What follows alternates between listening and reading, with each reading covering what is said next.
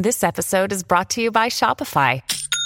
Forget the frustration of picking commerce platforms when you switch your business to Shopify, the global commerce platform that supercharges your selling wherever you sell. With Shopify, you'll harness the same intuitive features, trusted apps, and powerful analytics used by the world's leading brands. Sign up today for your $1 per month trial period at shopify.com/tech, all lowercase. That's shopify.com/tech.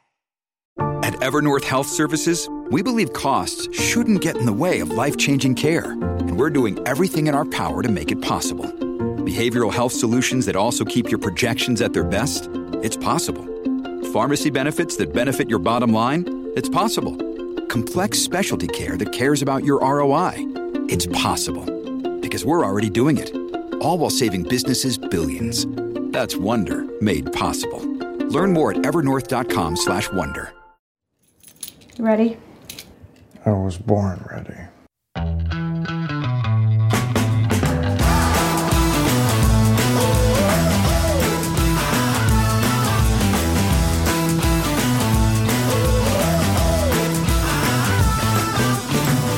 Welcome to the Advisory Opinions Podcast. I'm David French with Sarah Isger, and we're covering, a lot of stuff today. And we're going to start with the topic. This is the classic. Is it the OJ song, Got to Give the People What They Want, Sarah? Is it OJ's? I can't remember. I'm doing this under protest. Oh, no, you're not. I logged on, and the first thing I heard was you playing footage of the trial. So for our first topic is the Amber Heard, Johnny Depp defamation trial. And then you moved on to playing a Saturday Night Live skit from it. So I think you're hooked all of a sudden. Then we're going to talk about the Ted Cruz free speech case at the Supreme Court, a really interesting case out of the Fifth Circuit regarding the Securities and Exchange Commission. Then we're going to move on to a potpourri. So I don't want to tease all the potpourri because we don't know what we'll get into in that potpourri, because it could include everything from post-Dobbs polling of Congress to how do recounts work as Dr. Oz is going to be locked into the political fight of his life. We've got the SEC opinion out of the Fifth Circuit. I already said that. You get a jury trial. Oh, man. I was too busy reading about Amber Heard. I know. See, I know. So, yeah, we've got a lot. But why don't we, as you say, Sarah, dive right into the Depp Heard trial? So, do you want me to set up the kind of the issues, Yes, and you talk about the weirdness, or how do you want to sort the weirdness and the issues? Set up the legal case. How did we get to here? Yeah. So the way we got to here is that Johnny Depp, Captain Jack Sparrow, although I'm sure that that's not how he wants to be known now and forever, was married to Amber Heard, Mira, Queen of Atlantis, and in the Aquaman franchise and Justice League. And it was a stormy, contentious relationship. Heard accused Depp of abuse. Depp accused Heard of abuse. And in 2018, Heard published an op-ed in the Washington Post. That op-ed was titled, Amber Heard, I spoke up against sexual violence and faced our culture's wrath. That has to change. Depp argued that the op-ed implies that it was him that abused her. He began losing access to, or he began losing movie roles, sued Heard for $50 million. Heard countersued him for, I believe, $100 million. Depp sued Heard also in Britain, where in Britain there is a different standard for defamation. But he didn't sue Heard. He sued the British tabloid The Sun after it referred to him as a wife beater in an article. So there's already been a London trial that was in 2020 where the burden was on The Sun to show that its statement about Depp was correct. The newspaper, and I'm reading from a good explainer that we'll put into the show notes. The The newspaper called on her to detail 14 instances during which she said Depp abused her, persuaded the judge. The judge said that Mr. Depp put her in fear of her life. And soon after that verdict, Depp was asked to resign from the Fantastic Beasts franchise. This is from the Harry Potter extended universe. Perhaps, Sarah, the only fantasy, sci-fi, fiction extended universe I do not have interest in. But he was asked to resign from that. So now we are at trial in Virginia in the case against Amber Heard. Now you say, well, wait a minute.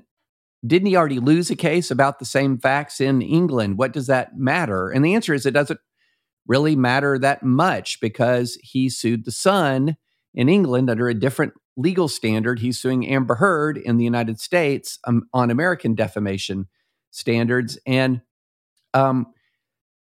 this case would be, people would follow it anyway, Sarah. I'm sure they would follow it anyway because it's two Hollywood. I mean, Johnny Depp, Hollywood superstar, Amber Heard, rising Hollywood star, part of a superhero extended universe.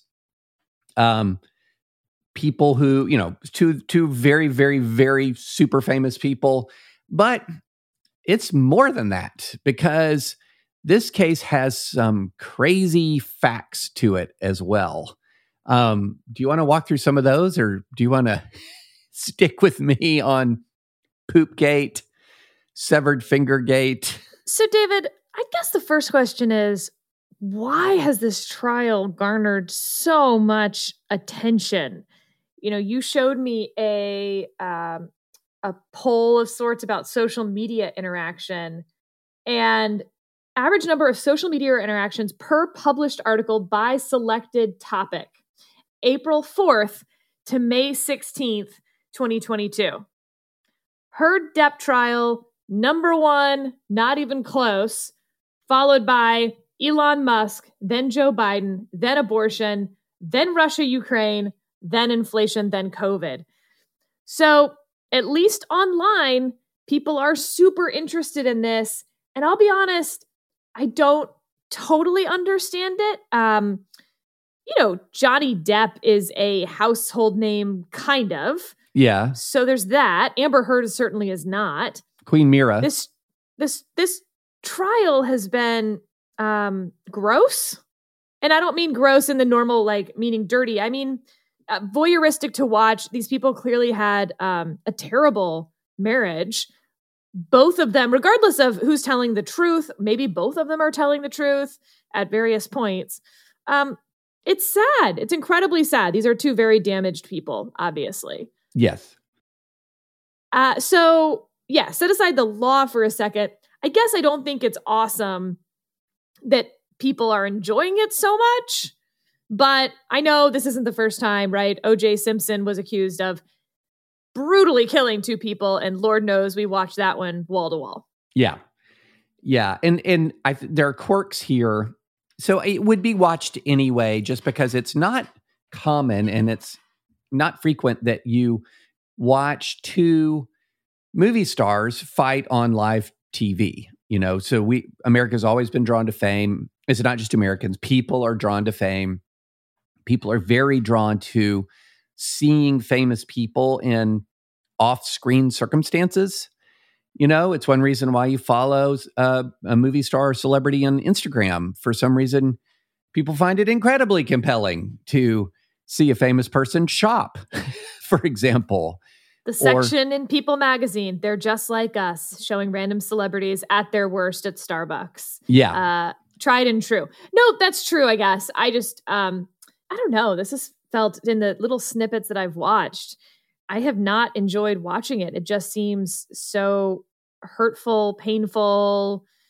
They're just, again, there's parts that are disputed. Absolutely. Yeah. But she agrees that she was hitting him. There are pictures of her with bruises. This isn't a purely he said, she said situation. And when it comes to the defamation standard, I guess I'm also totally confused about how this has gone to trial. So she said she was the victim of domestic violence in that op-ed. That is what is on trial here. I don't see how that's a question. I understand that he may have also been a victim of domestic violence, but there's not much question in my mind that again, there's just lots of pictures of her being bruised, black eyes, things on her nose. What? How are we even in the ballpark here? Yeah, I was very confused about that, to be honest, given the standards. They're both public figures, right? They're both public figures. This is, a Washington Post op-ed where there was, let me put it this way. I looked at this and immediately could find more factual foundation for Heard's allegations against Depp than I could find for the New York Times allegations against Sarah Palin. Immediately. And vice versa, by the way. Her $100 million countersuit, she's literally on the stand saying, I wasn't punching, I was hitting. Right. That's kind of the ball game to me. Okay, then we're done here. All of this is done. Now, of course, this is in front of a jury. So there's a little bit of a wild card there. And it's interesting, David, others have pointed this out, obviously, but when you look at social media interactions, wildly in favor of Johnny Depp in this. He is winning the sort of social media battle. Now, there's some reasons for that. Some believe that he has actually spent a lot of money to win those social media interactions, that there's a lot of bots that are tweeting, posting on his behalf, that they have hired to do so. But nevertheless, I just think in this case, like many other things, Twitter is not real life, and that will turn out to be irrelevant to a jury who's had to sit there and hear very credible testimony from both of them that they were hitting one another, they were abusive toward one another. Set aside Poopgate, and for those who don't know, Johnny Depp claims that after a particularly violent night, he left, moved into a different house of his, and then wanted to come back after she had left the house. And his assistant or manager or something told him, now's not a good time. And he was like, is it now a great time? I can get my stuff. She's not in the house. I have some things from Brando. And the manager showed him a picture on his phone, and it was of fecal matter in the bed. The manager and Johnny Depp say that Amber Heard pooped in the bed as revenge. Amber Heard says, no, she doesn't find that funny. She finds that disgusting. It was the dog. I'm not sure why it's particularly relevant either way. It's, certainly headline grabbing. And I suppose it goes to the dysfunction overall in the relationship, but I didn't need poop in the bed to know that this relationship was dysfunctional. There have also been some bizarre objections. So when Johnny Depp's lawyer on direct examination says, okay, and what was in that picture, defense counsel objects and says hearsay. And so they have this back and forth, and it's like, well, it's a picture. He's testifying to what he saw in a photo. And they're like, yeah, but it was on this other guy's phone. It's like, that is not hearsay. I don't even understand how you're in the ballpark of hearsay there. If someone saw something, they can testify to what they saw. Yeah. Yeah. And the other thing, there's a few other things about this that are, one, weird enough to really kind of resonate across the culture, like the dispute over Johnny Depp's very partially severed finger. Oh, right. And the drawing in blood on the wall with the partially severed finger. And then when he ran out of blood from his finger, he then went and got something else to dip his finger in to draw on the wall to write obscenities about her.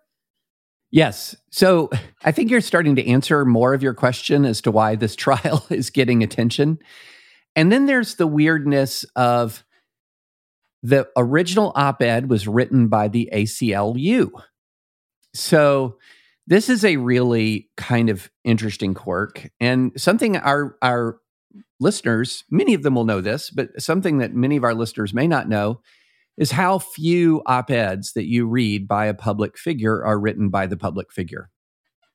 So the general rule is if you're reading an op-ed and it's written by an actor, a politician, almost anyone other than someone who's famous for being a political writer, and even sometimes then that op-eds are ghostwritten constantly, just constantly.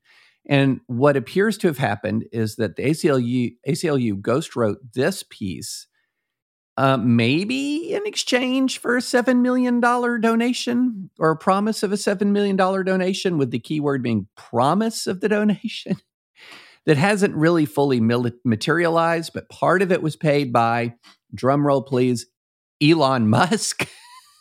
So again, Sarah, you're answering the question, why is everyone following this thing? Because it's two famous people. It's an actress who dated Johnny Depp and then dated Elon Musk after Johnny Depp, dated and married Johnny Depp, dated Elon Musk after that. Incredibly lurid facts. And then the other thing is there's an enormous amount of gamesmanship going on in the trial. So people are noting, like, pettiness going on in the trial. So people are noting, for example, does Amber Heard wear the same thing that Johnny Depp wears just the day after?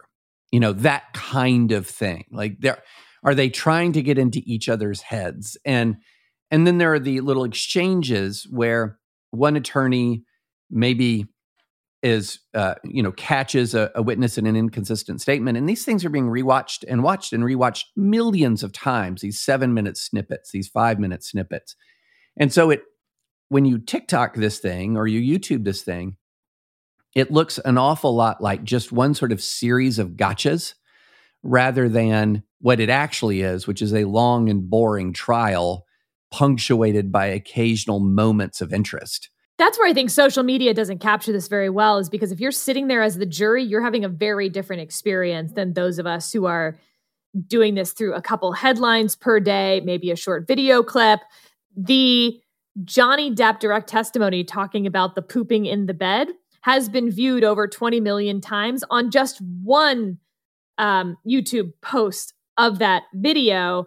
To your gotcha point, David, one of the more interesting gotchas, if you will, because again, it's like this social media on the outside influencing the trial on the inside. One of Amber Heard's friends testified that there was a specific makeup palette that Amber Heard would use to cover her bruises.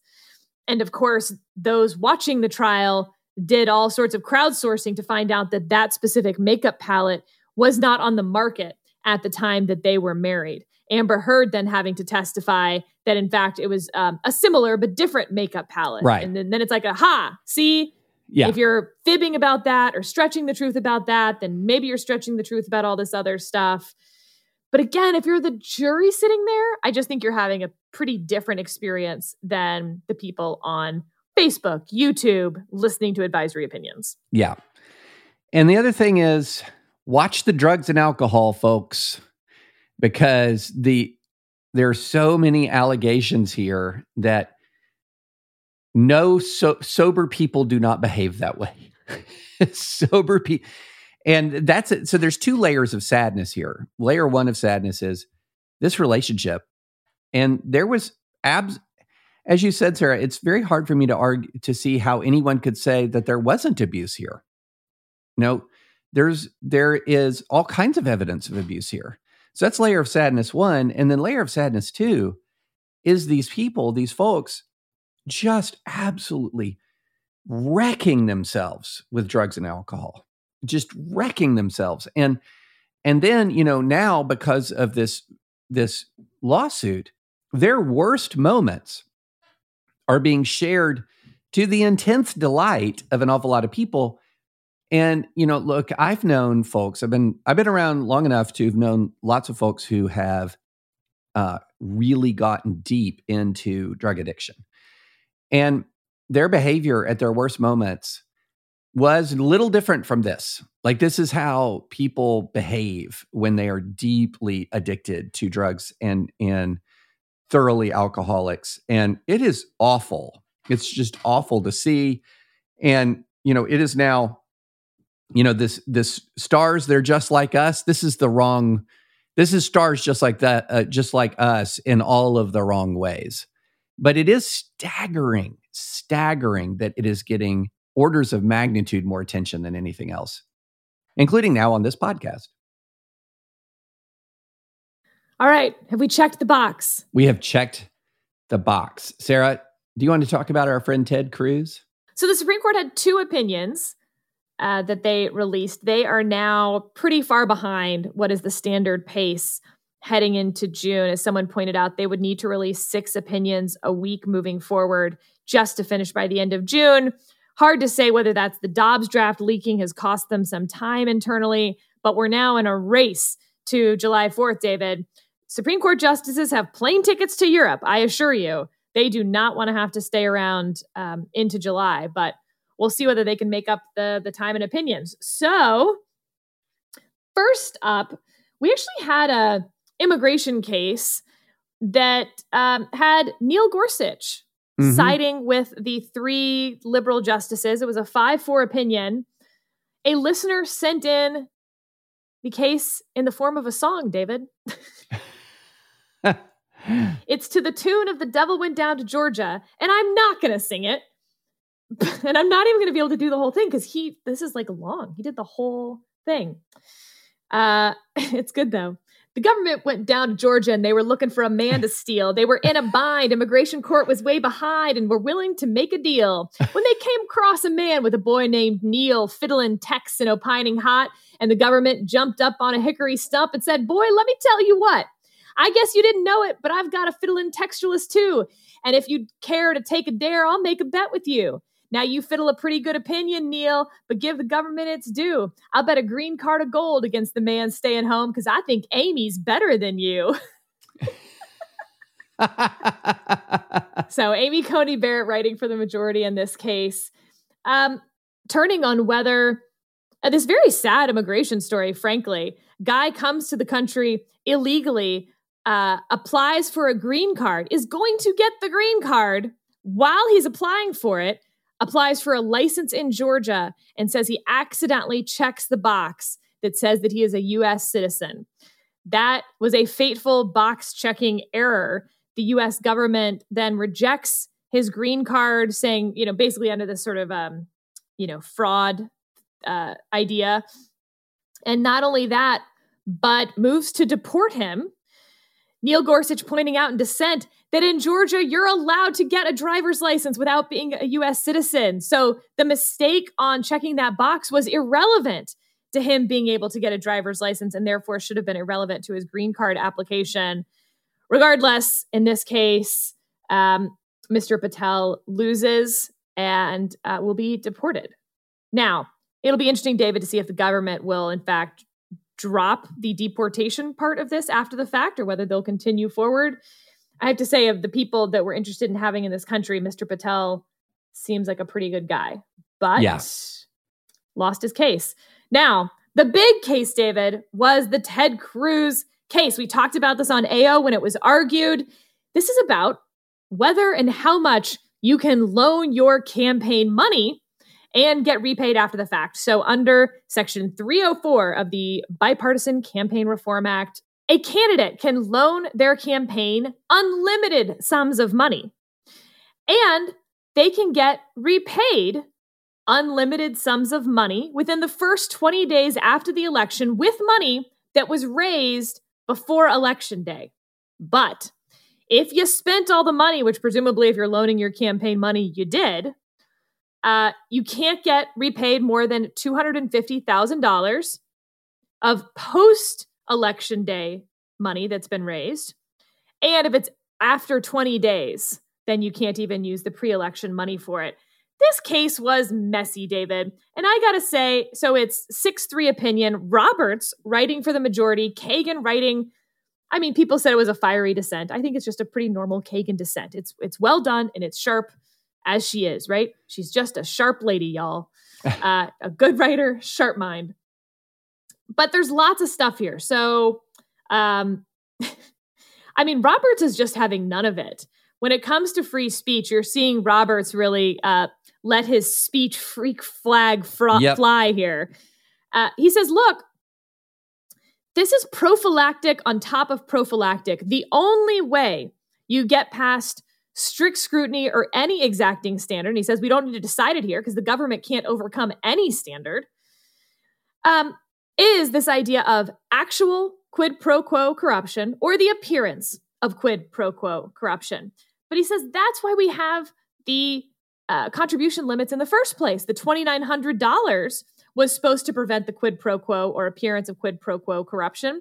That's still in place, even for post-election donations. You still can't give more than $2,900. So this is on top of that prophylactic. And he says, no, why would 86 people giving that amount of money to the $250,000 mark not be corrupting? But then after that, how many prophylactics do you need? There's no evidence in any of the states that have loan repayment that there's been any problems, which is always a problem, by the way, on the campaign finance side. Again, you have Texas, Virginia, Pennsylvania, all having no limits on state races, for instance. They don't even have the $2,900. And there's just no evidence as compared to states that do, or as compared to federal candidates, that it's made much of a difference when it comes to bribery, corruption, the appearance of corruption. So that's just sort of fascinating in general. Now, you know how I feel about BICRA. I think that it has caused a lot of our current woes, David, in terms of the incentives and disincentives within our politics. It's given rise to small dollar donations, destroyed the political parties, a lot more base politics, moved partisans to the wings of their party. Now, there's some other factors. Obviously, the great sort, where people move to places where they agree with the people next to them, gerrymandering, all of those things have had an effect too. So anyone who tells you there's like one thing we could fix, they're just not being very realistic about how the world works. But I think BICRA has been bad. Nevertheless, David, I will tell you, I have some trouble caring about this case because I think Elena Kagan makes some great points in the dissent from sort of a congressional policymaking example. Let me just read you the first paragraph, which is obviously where she sort of uses her best example. A candidate for public office extends a $500,000 loan to his campaign organization, hoping to recoup the amount from benefactors' post-election contributions. Once elected, he devotes himself assiduously to recovering the money. His personal bank account, after all, now has a gaping $500,000 hole. The politician solicits donations from wealthy individuals and corporate lobbyists, making clear that the money they give will go straight from the campaign to him as repayment for his loans. He is deeply grateful to those who help, as they know he will be, more grateful than for ordinary campaign contributions, which do not increase his personal wealth. And as they pay him, so he will pay them. In the coming months and years, they receive government benefits, maybe favorable legislation, maybe prized appointments, maybe lucrative contracts. The politician is happy. The donors are happy. The only loser is the public. It inevitably suffers from government corruption. Look, David, I think she makes a solid case as to why loans are different when they are repaid after an election. The question is whether they are so different and that there's no other way to stop that quid pro quo corruption as to be meaningful. So just to take her example here, one, she says he has a $500,000 hole in his bank account. Well, under current law, Congress said 250 of that can be repaid. So we're actually talking in her example about a $250,000 hole based on this case. Second, she says he solicits donations from wealthy individuals and corporate lobbyists. Something presumably he did before the election. Again, these people can't give more than $2,900. The same they could give before, they can give after. Now, here's where I think it is important. The money that people normally give to a candidate, to a campaign, can only be spent to further the campaign's interests. The candidate cannot spend that money on a vacation, on dry cleaning, on personal expenditures. But if you've loaned your campaign a large amount of money and you win, people would know that the money they're giving you after is actually going directly into your bank account. Now, you're giving the money to the campaign is then writing a check to the individual. That's what makes this different, David. And that is a meaningful difference to me. The problem is, of course, is it meaningful enough under the First Amendment to prevent someone from loaning their campaign money and the types of incentives we have where someone doesn't have the money to just give their campaign $1 million and write that off? We're talking about people who, maybe are spending large amounts of their own money and taking the risk that they lose and then nobody's going to be paying back their loan. What do you think? So I think Roberts is right. I think Kagan writes in a very compelling way, in the way that many limitations on campaign finance are justified in quite compelling ways, with an awful lot of realistic sounding hypotheticals. So the way she opens her dissent is that makes it a ton of sense. I can see that. I can see how Congress could imagine that situation. But the problem is we have the First Amendment here, and political speech is core speech. I mean, that is core speech. And so if you're going to put a restriction on political speech, you got to be able to do it on something a lot more concrete than a compelling set of hypotheticals. And I like the way Justice Roberts phrased it in the opinion of the court, where he says, the government puts forward a handful of media reports and anecdotes that it says illustrate the special risks associated with repaying candidate loans after an election. But as the district court found, those reports merely hypothesize that individuals who contribute after the election to help retire candidates' debt might have greater influence with or access to the candidate. That is not the type of quid pro quo corruption the government may target consistent with the First Amendment. And I think that absolutely nails it. When you're talking about the First Amendment and the very high value we place on political speech, and money, giving money to your own campaign is absolutely a form of political speech, as is giving money to a campaign when it's not your own campaign is a form of political speech. You got to do better than saying, well, I can imagine how this could be used poorly. I can imagine how it would make us corrupt. And you brought up BICRA, Sarah, and small dollar donors, because we're actually seeing some of the consequences of when we do, in fact, change First Amendment doctrine, because we can imagine how bad it is when you can give unlimited amounts of money to a political campaign.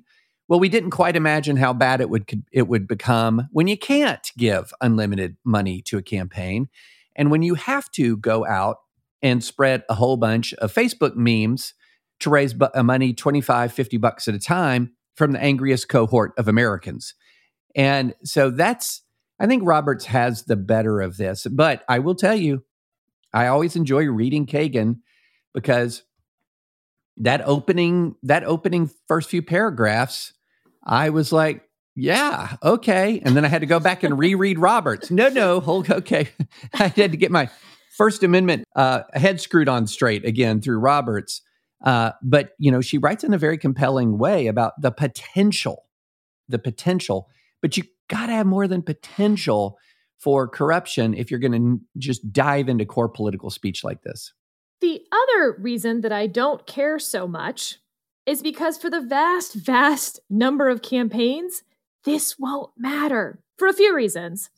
One, if you loan your campaign $1 million, you can repay it before Election Day, and then the campaign goes into debt. So that way you don't have to worry about you not getting repaid. And we know that this is pretty relevant because Ted Cruz loaned his campaign $260,000, knowing that the $250,000 would get paid back and that he had $10,000 on the line here, which is just, they said this was a test case. It was meant to test this law in particular, that it was a setup, which for those then rolling their eyes, believe you me, there are plenty of setup cases on both sides. Oh, yeah. The Ten Commandments case was a setup case.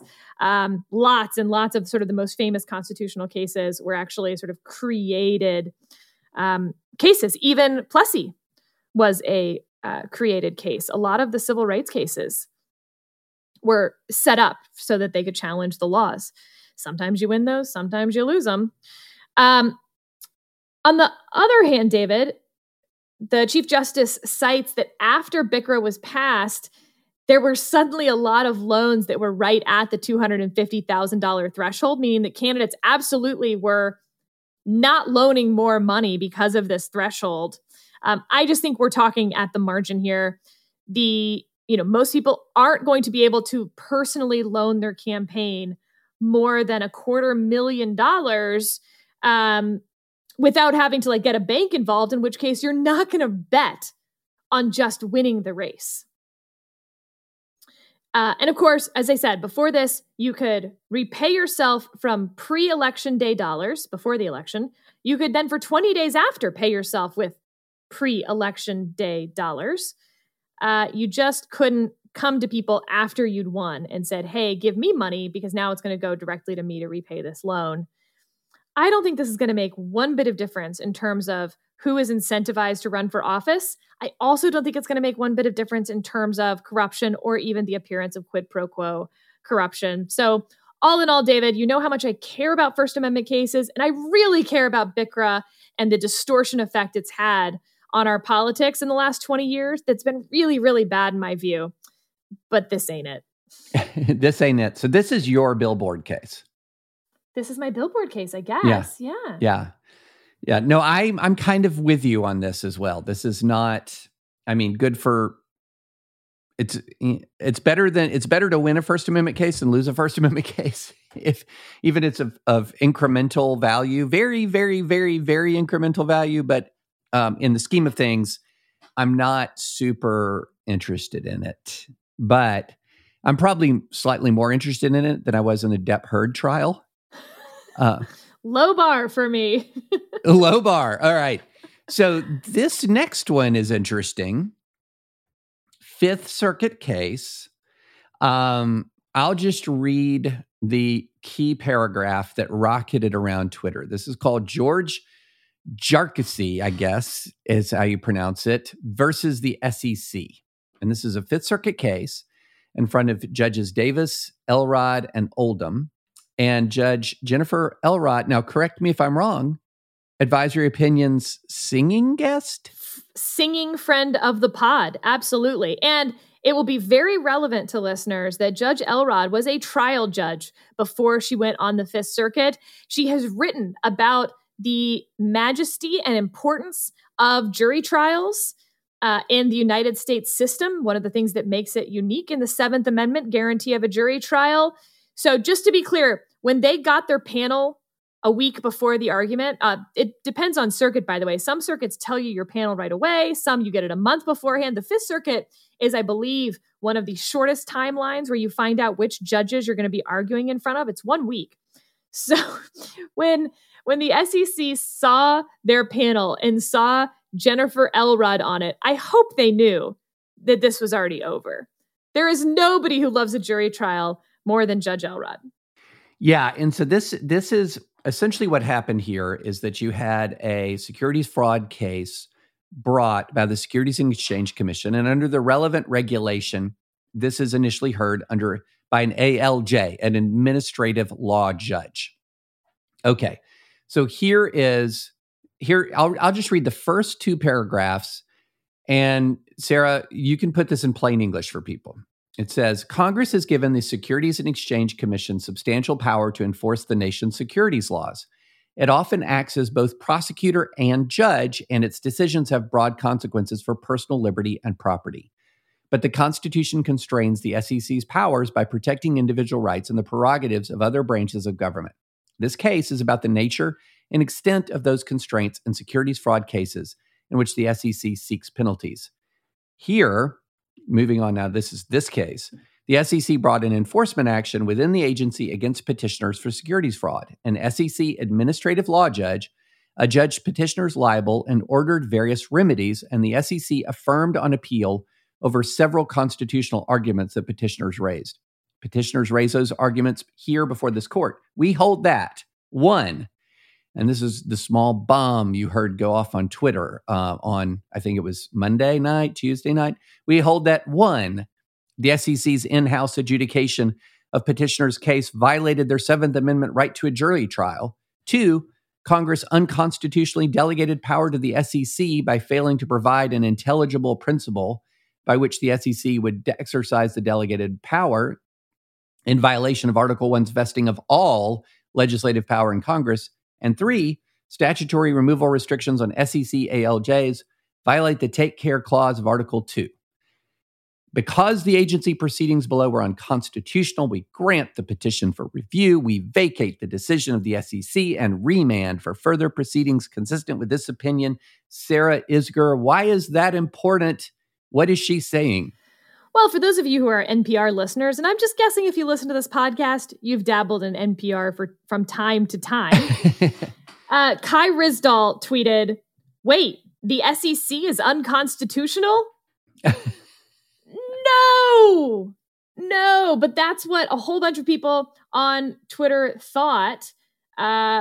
Folks basically saying like, oh my gosh, now the SEC can't bring enforcement actions for securities violation. Nope. So two very smart people, Elon Werman, away, was on Twitter saying, maybe I'm missing something. And I don't mean to downplay the importance of the Fifth Circuit decision, but it seems to me lots of folks are overreacting. The court did not dismantle SEC's enforcement powers, and the SEC is not all of a sudden unconstitutional after 90 years. The Fifth Circuit simply held that if you're accused of committing a federal crime and the government is coming after you for civil penalties, your livelihood and property are at stake, your case should be heard in a real court with a real judge and a jury. The SEC can still prosecute. They just can't also be the judge and the jury and the prosecutor. If anything, David, this didn't go far enough for me. So I'm going to switch over to Gabriel Malor, also someone y'all should be following on Twitter if you're into legal Twitter. No, Fifth Circuit held that when SEC wants to go after your property because it believes you've committed a crime, it must do so in a regular Article 3 court with a real jury and judge, not its own in-house administrative court. The SEC is not unconstitutional and can still prosecute. I don't really have an opinion on whether the Fifth Circuit is right about this. Seems plausible. But he says, note DOJ's immigration court, which is somewhat similar, although I think I could point out some differences here. And this is also interesting from Gabriel. The reason for the upset is just that the SEC has been operating this way for a very long time.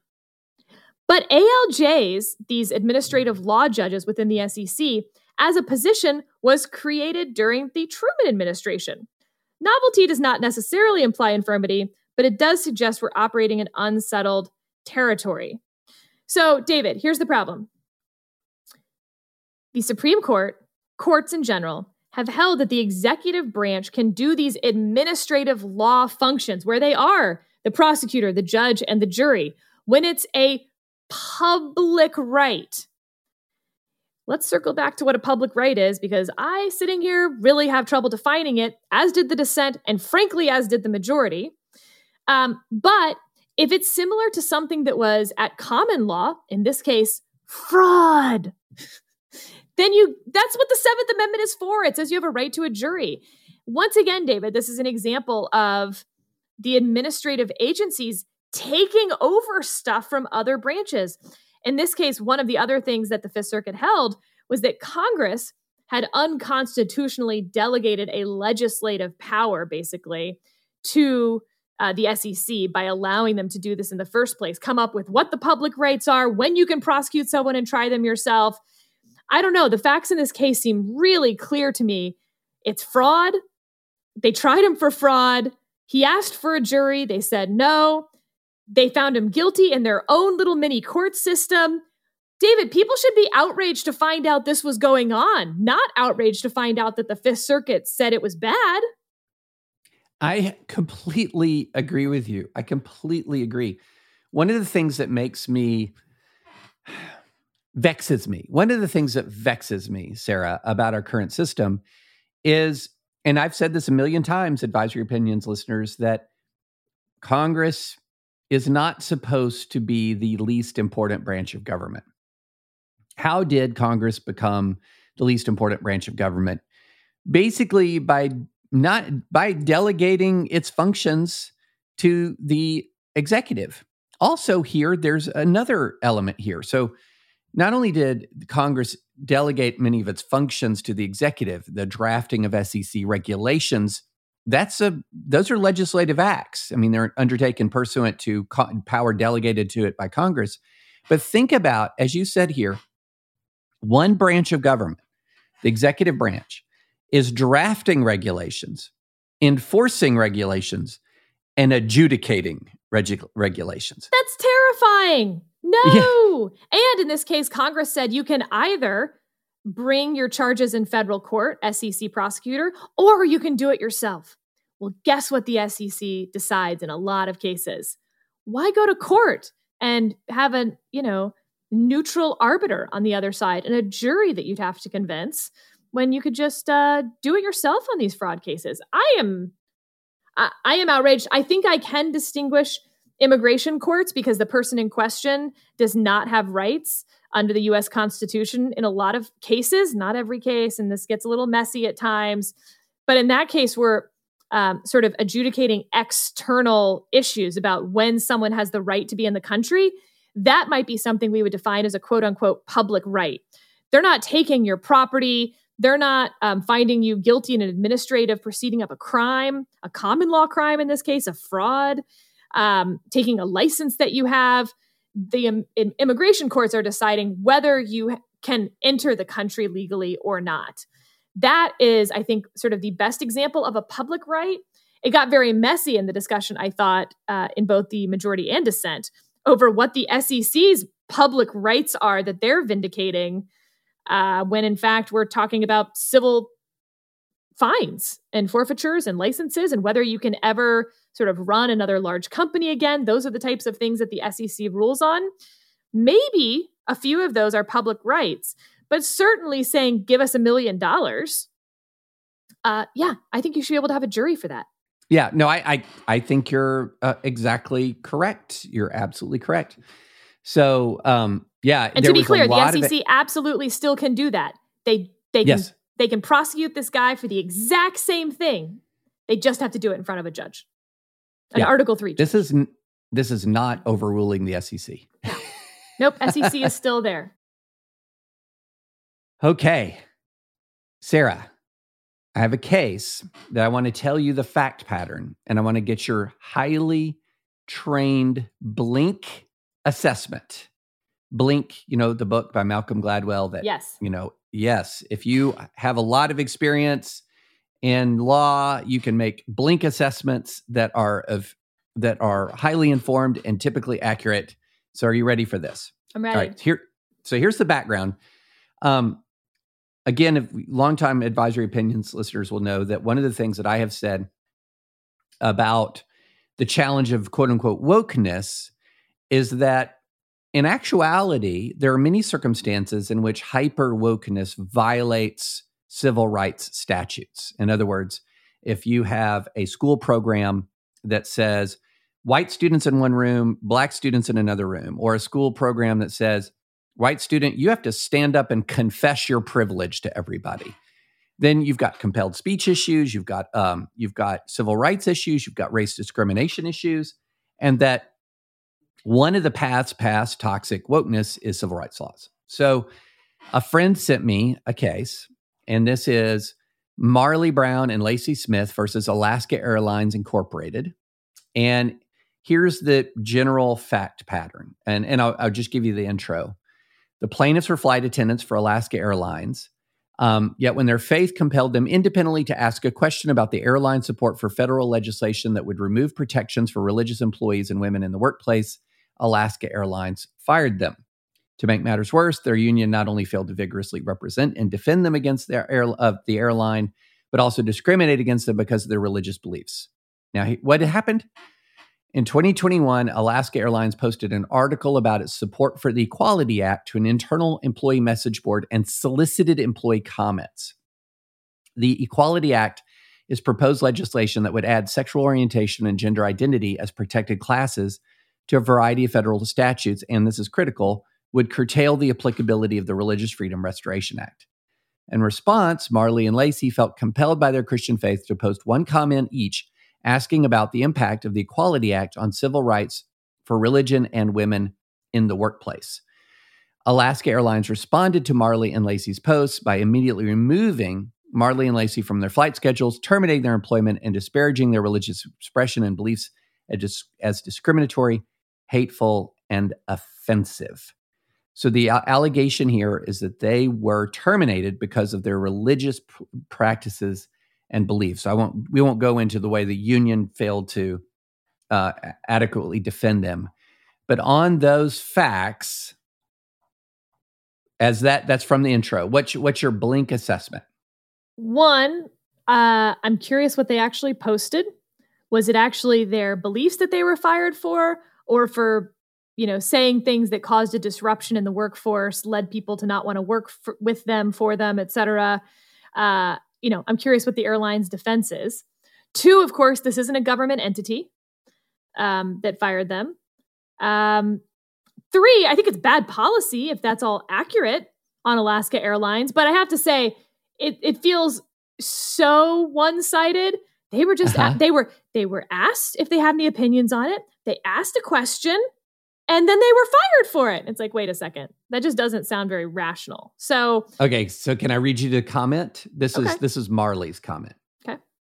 Does Alaska support endangering the church, encouraging suppression of religious freedom, obliterating women's rights and parental rights? This act will force every American to agree with controversial government-imposed ideology or be treated as an outlaw. The Equality Act demolishes existing civil rights and constitutional freedoms, which threatens constitutional freedoms by eliminating conscience protections from the Civil Rights Act.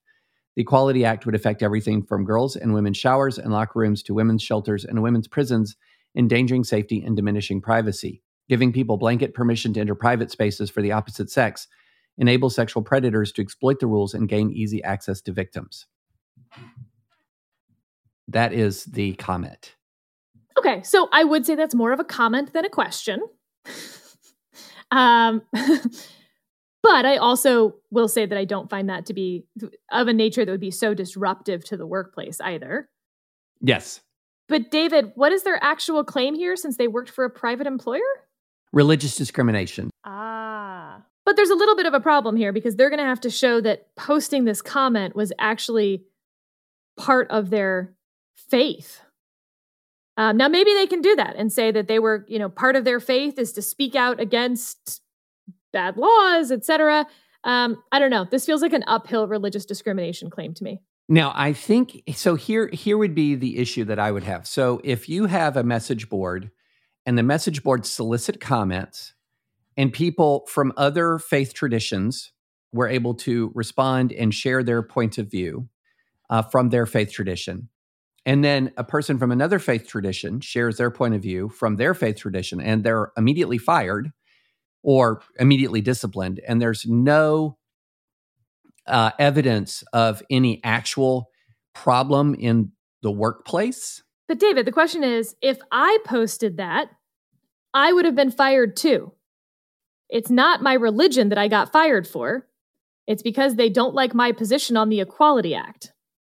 Right. That would be, that would be sort of the university. Gosh, I'm so used to talking about universities.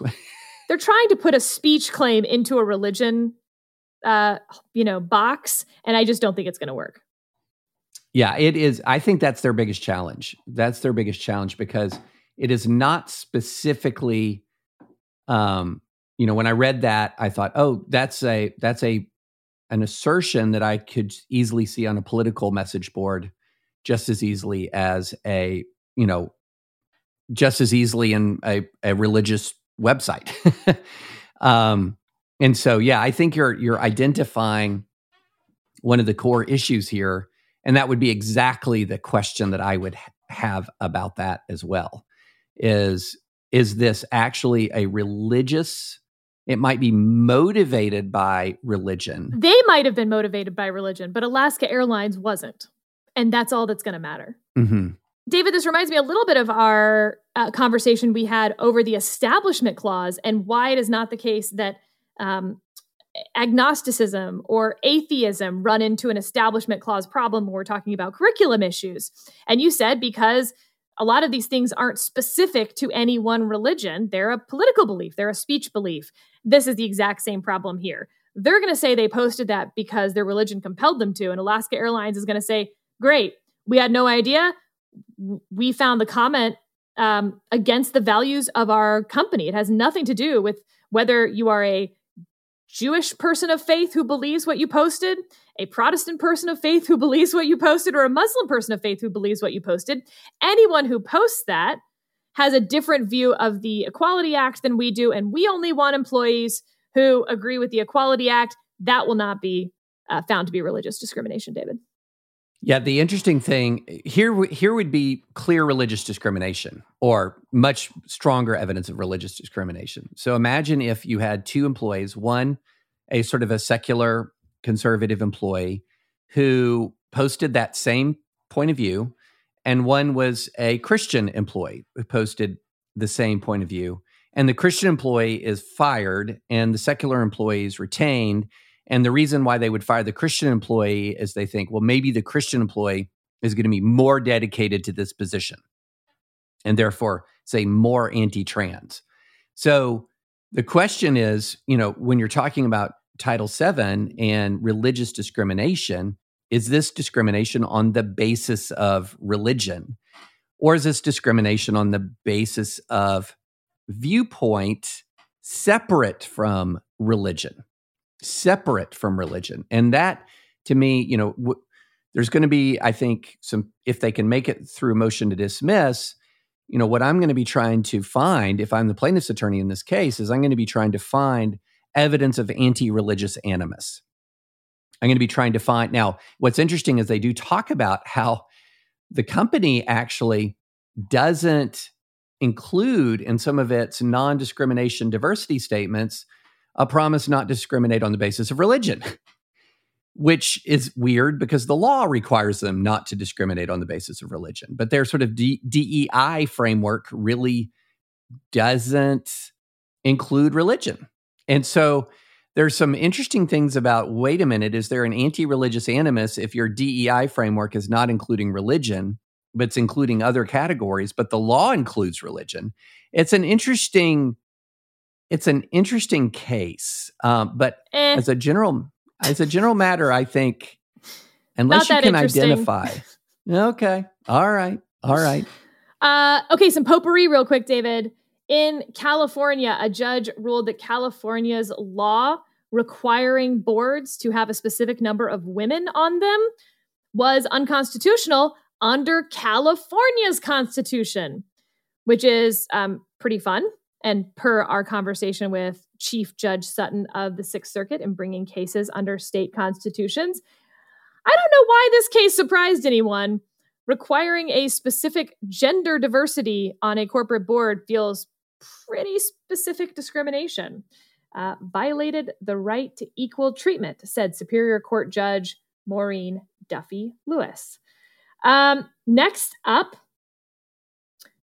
David, by the way, that strikes me as so obviously correct. But it's ruling. amazing. It took a long time. That law has been on the books for years now. Interesting data. The, quote, apparent imminent overthrow of Roe v. Wade.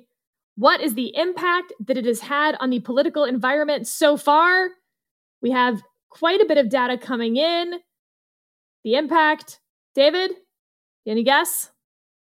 Nil. It has had no impact on the political atmosphere so far. The generic ballot Republicans still lead by 8 points, according to an internal Democratic poll from the Democratic Congressional Campaign Committee, among other pieces of data that we have.